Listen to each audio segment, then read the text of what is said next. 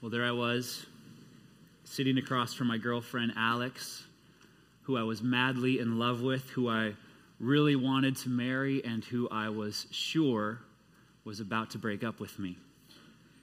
We had been dating long distance for almost a year, and after spending several months in Tanzania doing missions work together, I wanted to propose to her so badly. I wanted to make her my wife. But before I could propose, I had to invite her into something: my sexual brokenness. At the time, she was living in Fort Collins. I was here in Minnesota, and so I flew out, and I strategically positioned this conversation just a few hours before I had to hop on a flight so that when she broke up with me, there wouldn't be too long of an awkward time of us being together. It was the day of my exposure. It was the worst day of my life. Open your Bibles to John chapter 8. In John chapter 8, we encounter a woman on the day of her exposure, the worst day of her life. Now, before we dig in, we need to address just a tiny, technical, no big deal issue that is this passage might not be Scripture. Kind of a big deal. If you have a solid translation in your lap, there should be a bracket above chapter 8 that says something like, the earliest manuscripts do not include this section. Does your Bible say that? Okay, good. Kind of a big deal, right? So why are we studying this morning? And better question, why do translations even keep this then in the Bible? A few reasons. While this passage doesn't occur in the earliest manuscripts, it is in the large majority of very early manuscripts. That means it probably wasn't written by John. It was written by someone, though, who the early church identified to be authoritative. A lot of people think either Peter or Jude, and quickly added. Regardless of the authorship, here's what we can know about this passage. One, this passage is consistent with the character of Jesus. When you read Apocrypha or obvious fakes, they just read different. Sometime, if you haven't, maybe read like the Gospel of Peter. In the Gospel of Peter, Jesus as a kid is trying to impress his buddies, and so he gets some clay and he molds a little bird out of it and breathes on it, and it just flies away. Like, that's just different, right? That's different from the Jesus of the New Testament. It's cartoonish. The Jesus we meet here in John chapter 8 is consistent with the Jesus we meet in every page of the New Testament. Secondly, the theology of this passage is consistent with the theology of the New Testament. New Testament scholar Leon Morris notes that the theology we find here is the theology we find everywhere else. Matthew 7:1, judge not that you not be judged. Romans 8:1, there is therefore now no condemnation. John 3:17, for God did not send his Son into the world to condemn the world, but that the world might be saved through him. Lastly, we don't see any recorded disputes about the authenticity of this passage in the early church. Instead, there seems to have been an early and unanimous adoption of this passage. For this reason and others, D.A. Carson writes, quote, there is little reason for doubting that the event here described actually occurred. So I'm going to preach this passage today as an accurate account of a real historical event written by someone inspired by the Holy Spirit, not named John. All right? That's where we are. With that, let's lean in. John chapter 7, beginning in verse 53. If you're there, say there. All right, let's lean in.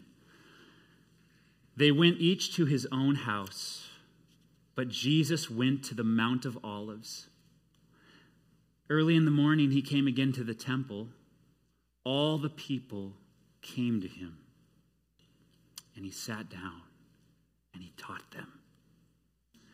The scribes and the Pharisees brought a woman who had been caught in adultery, and placing her in the midst, they said to him, this is a great place for like a collective gasp. Ready? Teacher, this woman has been caught in the act of adultery. Perfect. The language here is intentional. She wasn't caught leaving the guy's house. She was caught in the act.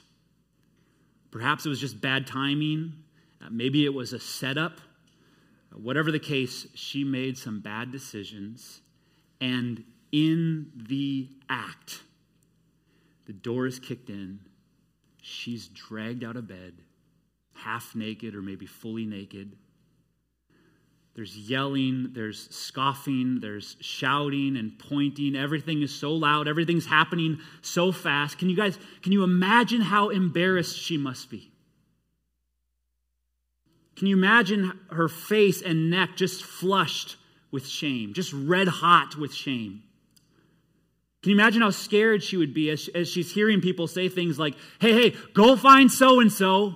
Tell him to meet us at the temple. We found one in the act. And we're going to bring her to the rabbi to see if he has the guts to do what he knows he needs to do. Certainly before they asked Jesus, she already knew their intent. Verse 5, they bring her to Jesus. Now in the law, Moses commanded us to stone such women. Can you just hear their despise of her? They don't even call her. They're just such women. So what do you say? Remember from the resurrection, guys, the only question in life that matters is, what does Jesus say? And here we just have to admit they weren't wrong. According to the law, adultery was punishable by stoning for the man and the woman. One question asked with this text is, where's the guy?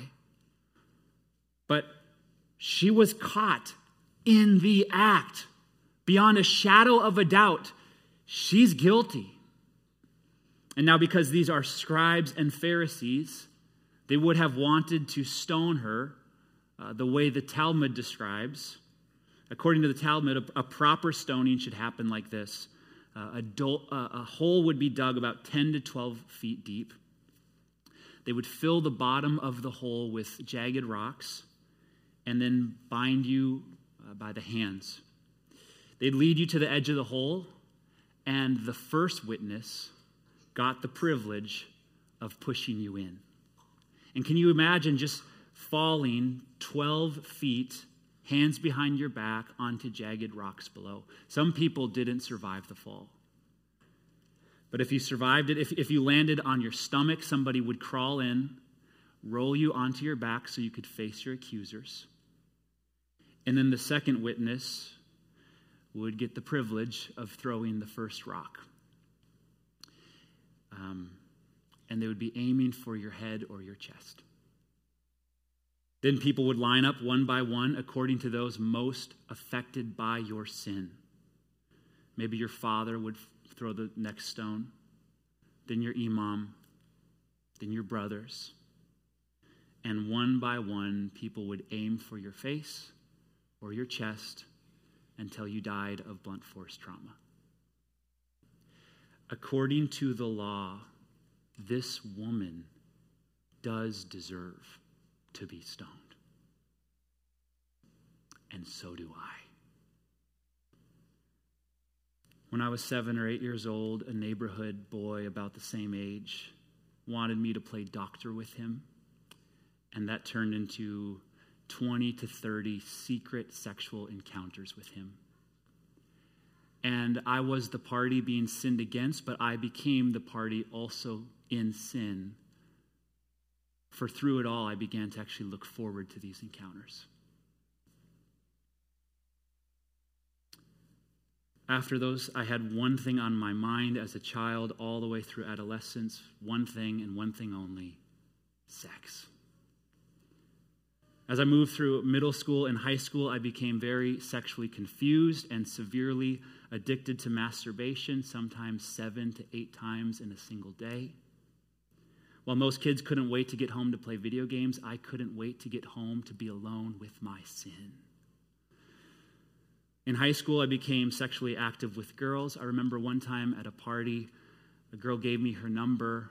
I went over, we did what we did, and we never exchanged a single word. I didn't even care to ask her what her name was. Like the woman in John 8, I deserve to be stoned. And you do too. Jesus says in Matthew 5:28, "But I say to you that everyone who looks at a woman or man with lustful intent has already committed adultery." How's that going? Anyone free and clear of that? Under the law, adultery was not the only sin that warranted being stoned. People were stoned for breaking the Sabbath, not taking one day off a week to rest in the goodness of the Lord. How's that going? People were stoned for blasphemy, taking God's name in vain. How's that going? People were stoned for idolatry, treating anything or anyone as more important than Yahweh God. How is that going? People were stoned for disrespect.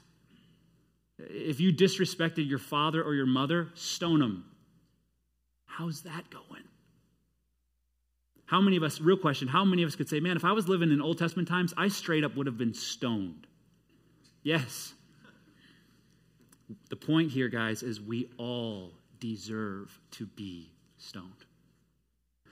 All of us deserve the wrath of the infinitely holy and pure and righteous God, because our sins are not just against people, our sins are against Him. A lot of people say, well, I just don't believe anybody deserves to go to hell. Yeah, that's because you don't believe.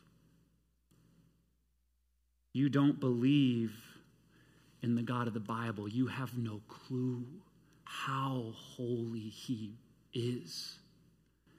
If you believed in the God of the book, you wouldn't say nobody deserves to go to hell. You would say nobody deserves to go to heaven. In light of God's infinite holiness and infinite justice, we all deserve to be stoned. But here's the crazy thing. Not only do we deserve to be stoned, point two, we all pick up stones. Guys, I wish I could read the story and only identify with the woman caught in adultery. But unfortunately, I also see myself in the religious people so eager to grab a stone and bash someone with it. It's like in the prodigal son, we see ourselves in the reckless son, and we see ourselves in the older religious son. Likewise, in John 8, we're supposed to see ourselves in the woman as people deserving to be stoned, and we're supposed to see ourselves in the religious leaders, those people who have a high view of self and a harsh view of others. I once heard a preacher identify these stones, and I've never forgotten them, probably because they all start with R's. But the first stone we throw is this: rocks of righteousness. These are formed when we fall into the trap of believing that while we are saved by grace, we are sanctified by self-determination. As you make progress in holiness, you don't gain a higher view of God and His grace, you gain a higher view of yourself and what you're doing with His grace. As we read more books and as we read more Bible and our knowledge of God grows bigger, so do the stones we throw. How could they do that? Did you hear about that? Have you read that? How could you think that? The reason you don't share my conviction on this thing is because I'm godly and, you're not. I'm the standard and you're falling short of the standard. My old pastor used to say, absolute truth in the hands of absolute sinners can be absolutely brutal. The second stone we throw are stones of rightness. You're wrong. I'm right. I'm right. I'm sorry. I'm right. I'm right. I'm sorry. I'm right. The incalculable damage done by uncorrectable Christians. I'm doing a lot of counseling nowadays, and the number of times I hear people say, my dad was awesome. He did so many good things. I never heard him say sorry once. My mom was amazing. She loved us so well. But come to think about it, I've never heard my mom admit that she was wrong. Yet a motto I'm trying to live my life by is, if you're wrong in the way you're right, you're wrong even though you're right. Isn't that what we see in the Pharisees? They were right, but they were wrong in the way they were right, and so they were wrong even though they were right. Another type of stone we throw are rocks of resentment.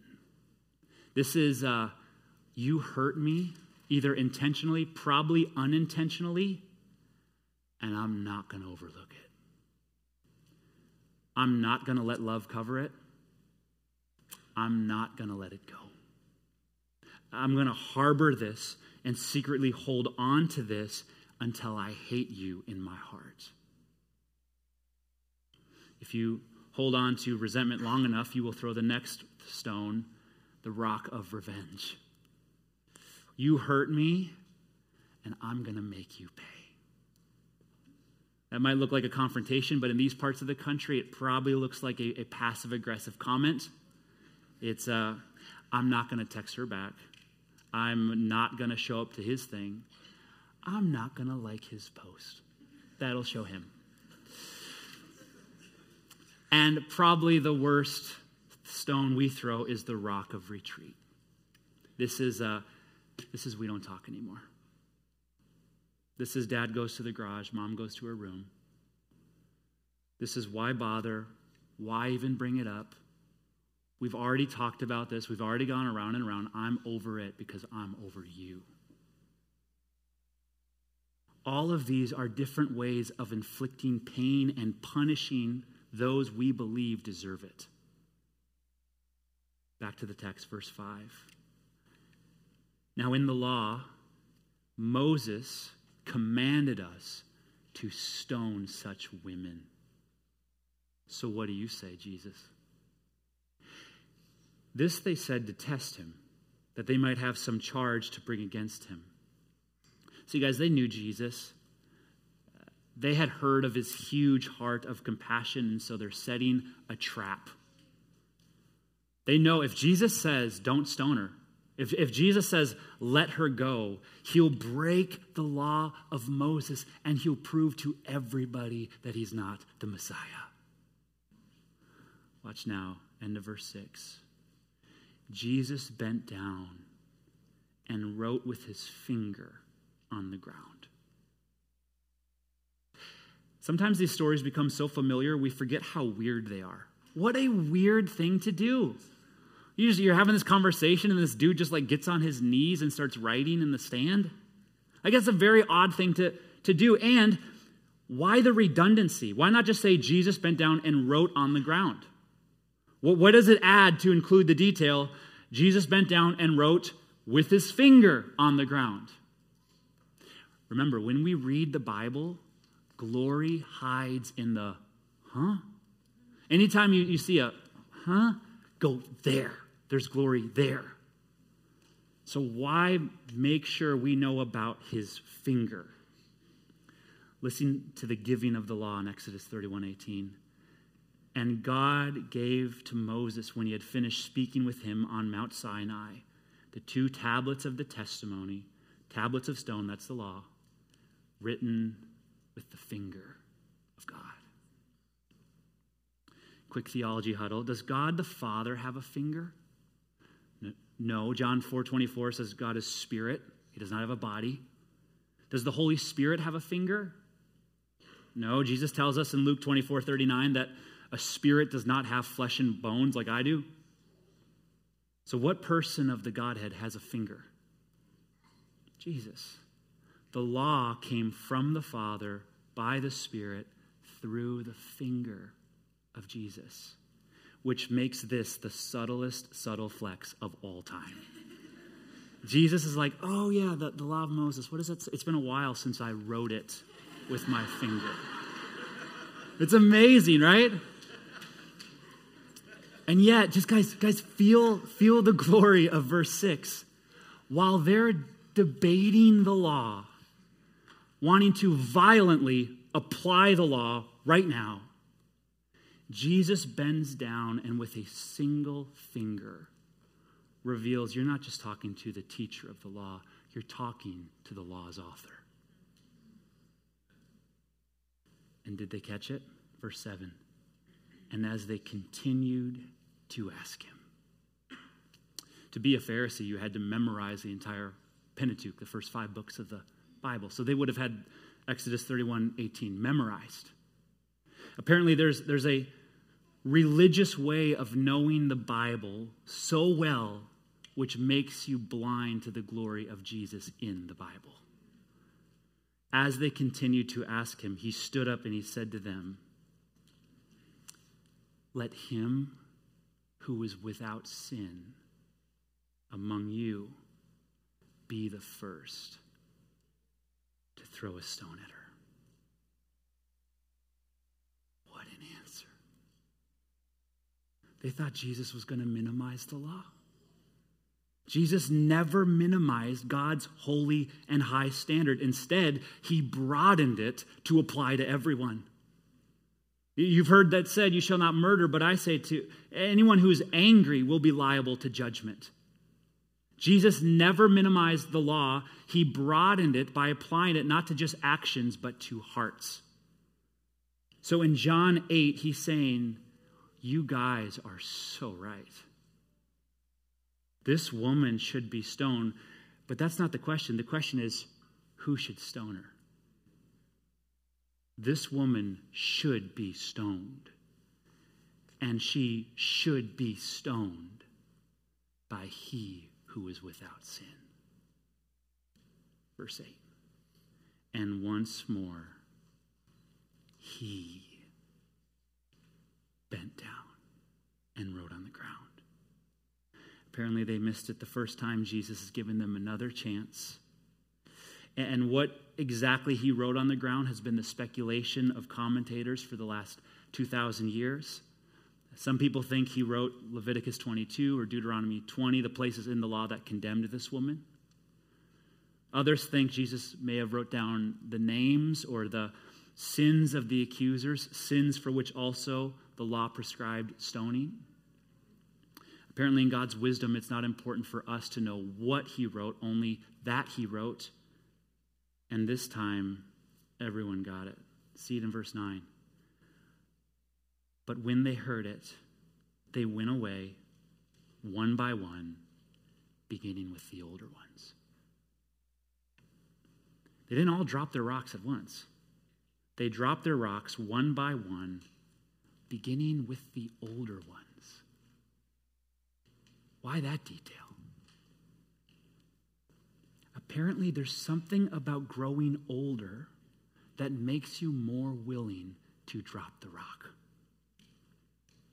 Apparently, when you've thrown a few rocks and you've seen how much damage it does and how it's really not helpful and it doesn't achieve the thing you're hoping it to achieve. Apparently, when your self-righteousness has cut off enough people and your refusal to say, I'm wrong, I'm sorry, has pushed those closest to you away.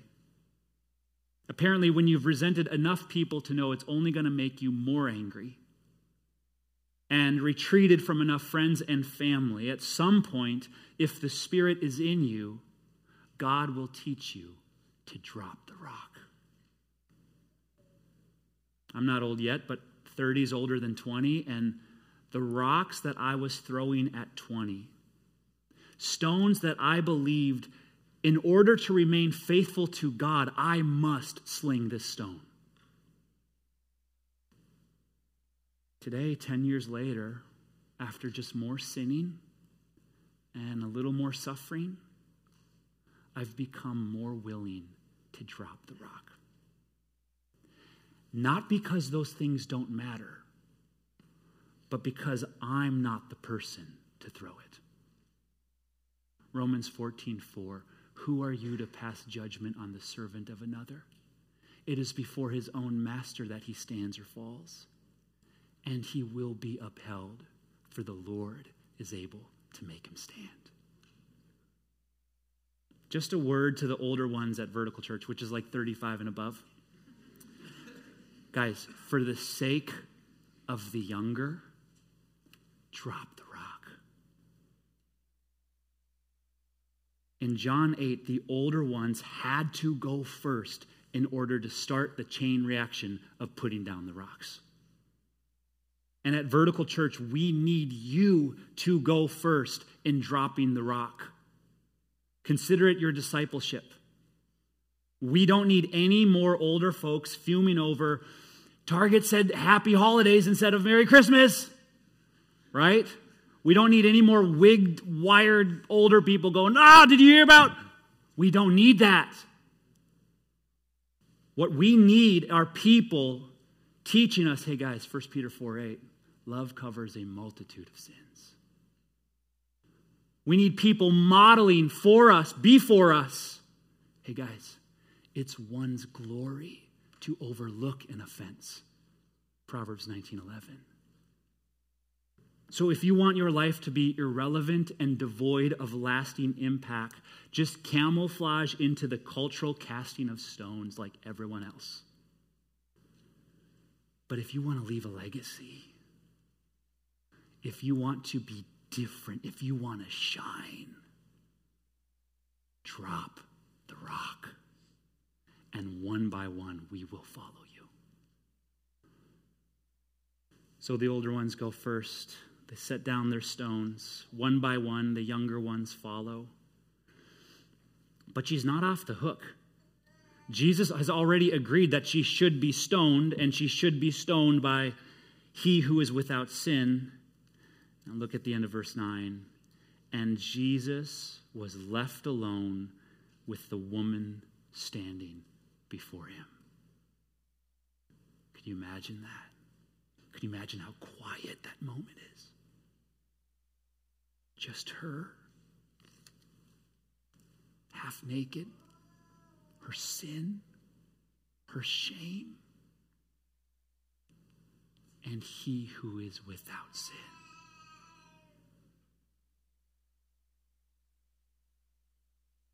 Verse 10, Jesus stood up and said to her,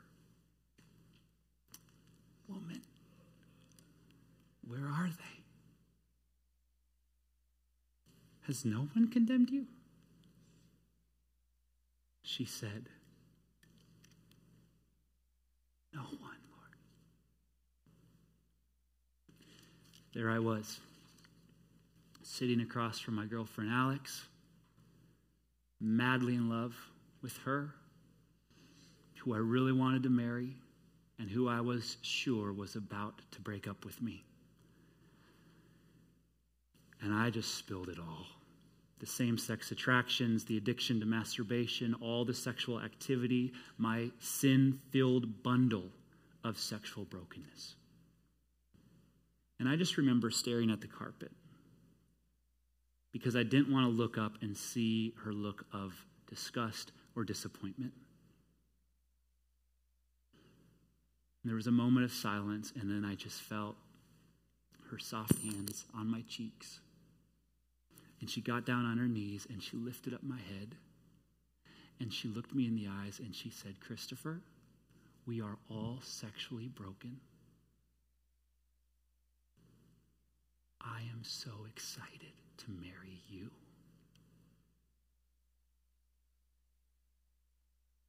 Jesus stood and said to her, "Woman, where are they?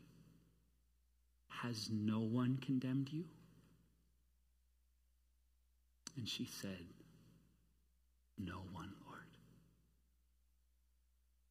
And Jesus said, "Neither do I condemn you. Go, and from now on, sin no more." Guys, just think about this. For the first time that morning, probably for the first time since this girl was a little girl, she's looking into the eyes of a man who isn't trying to use her. The morning began looking into the eyes of a man who's using her for his sexual ends. Then very violently and very quickly, she's looking in the eyes of men who are using her for their religious ends. Now, for the first time, she's staring into a man's eyes, the God-man's eyes. And she sees nothing but love and compassion and mercy. He doesn't want to use her. He wants to free her from being used. And Jesus said, "Neither do I condemn you. From now on, go and sin no more." And the question is, how? How can God, the same God who wrote the law that demanded she be stoned in the first place, say that? Guys, this is the whole point of why Jesus is here. This is the gospel. She should be stoned, and she should be stoned by God. But God, being rich in mercy, because of the love with which he loved her, sent Jesus to be stoned for her sins and in her place. Jesus came not to abolish the law, but to fulfill it and to be the atoning sacrifice for all of those who can't. Make no mistake, someone will be executed in accordance with the law of Moses for her act of adultery. It's just not going to be her. Jesus is going to go to the cross, and she gets to go free.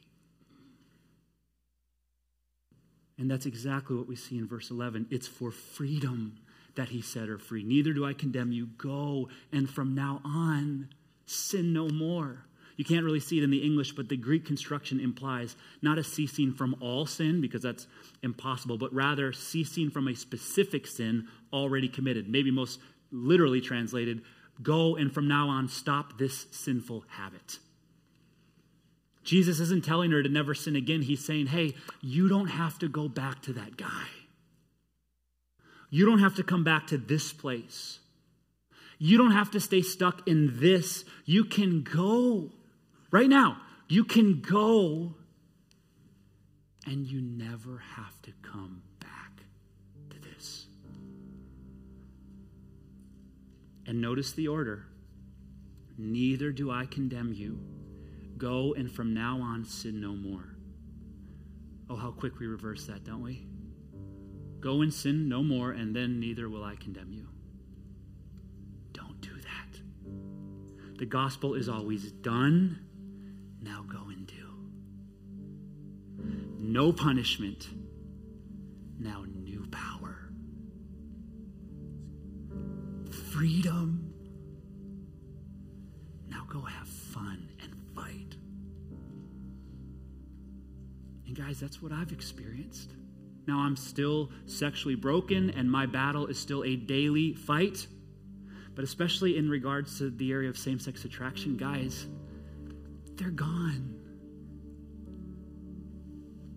And when I minister to others on this topic, I have to think back and remember what they felt like, because they're just not a part of me anymore. And you go, how did that happen? Like, for real, how did that happen? When I finally believed that after the cross, there is just no more punishment left for my sexual brokenness. That freed me up to begin experiencing real, felt intimacy with Jesus. And the real intimacy with Jesus satisfied my soul. And as my soul has become increasingly satisfied in Jesus, my desires have changed. And what you got to know is I didn't muscle my way out of anything. I just prioritized my relationship with Jesus day after day, day after day, day after day. And 7 or 8 years later, intimacy with him has become more satisfying than the fantasy of intimacy with others. Hope has a name, and its name is Jesus. But here's the thing, you guys. Demons could have listened to this message and nodded in full agreement. Unbelievers could listen to a message like this and go, man, Jesus' posture towards that woman was so beautiful. This is what it means to be a Christian. To be a Christian means to dare to believe that Jesus' posture towards the woman in John chapter 8 is Jesus' posture towards you. To read the Bible as a Christian is to dare believe that Jesus' words to the woman are Jesus' words to you. And so on the authority of God's word and in the presence of his Holy Spirit, these are God's words to you. No matter how sexually broken you are, no matter how present your struggle is. You may have fallen yesterday. You may have fallen this morning. No matter what sinful bundle your sexual brokenness is, God, who wrote the law, is saying to you, neither do I condemn you. Go, get out of here, and don't come back to this. Guys, what if today was your day of exposure? Maybe the worst and the best day of your life.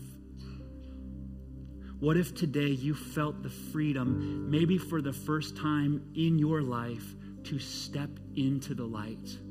We say all the time, if you are 99% known, you are still unknown. 1 John 1:7, but if we walk in the light as he is in the light, we have fellowship with one another. That's deeper than friendship. Fellowship, togetherness with one another. And the blood of Jesus cleanses us from all unrighteousness. This week, I had to go to the elders about something and step into the light. And do you know what I felt walking out of that meeting? Cleansed, rinsed. When we step into the light with others, Jesus' grace moves from a theological category to a felt reality.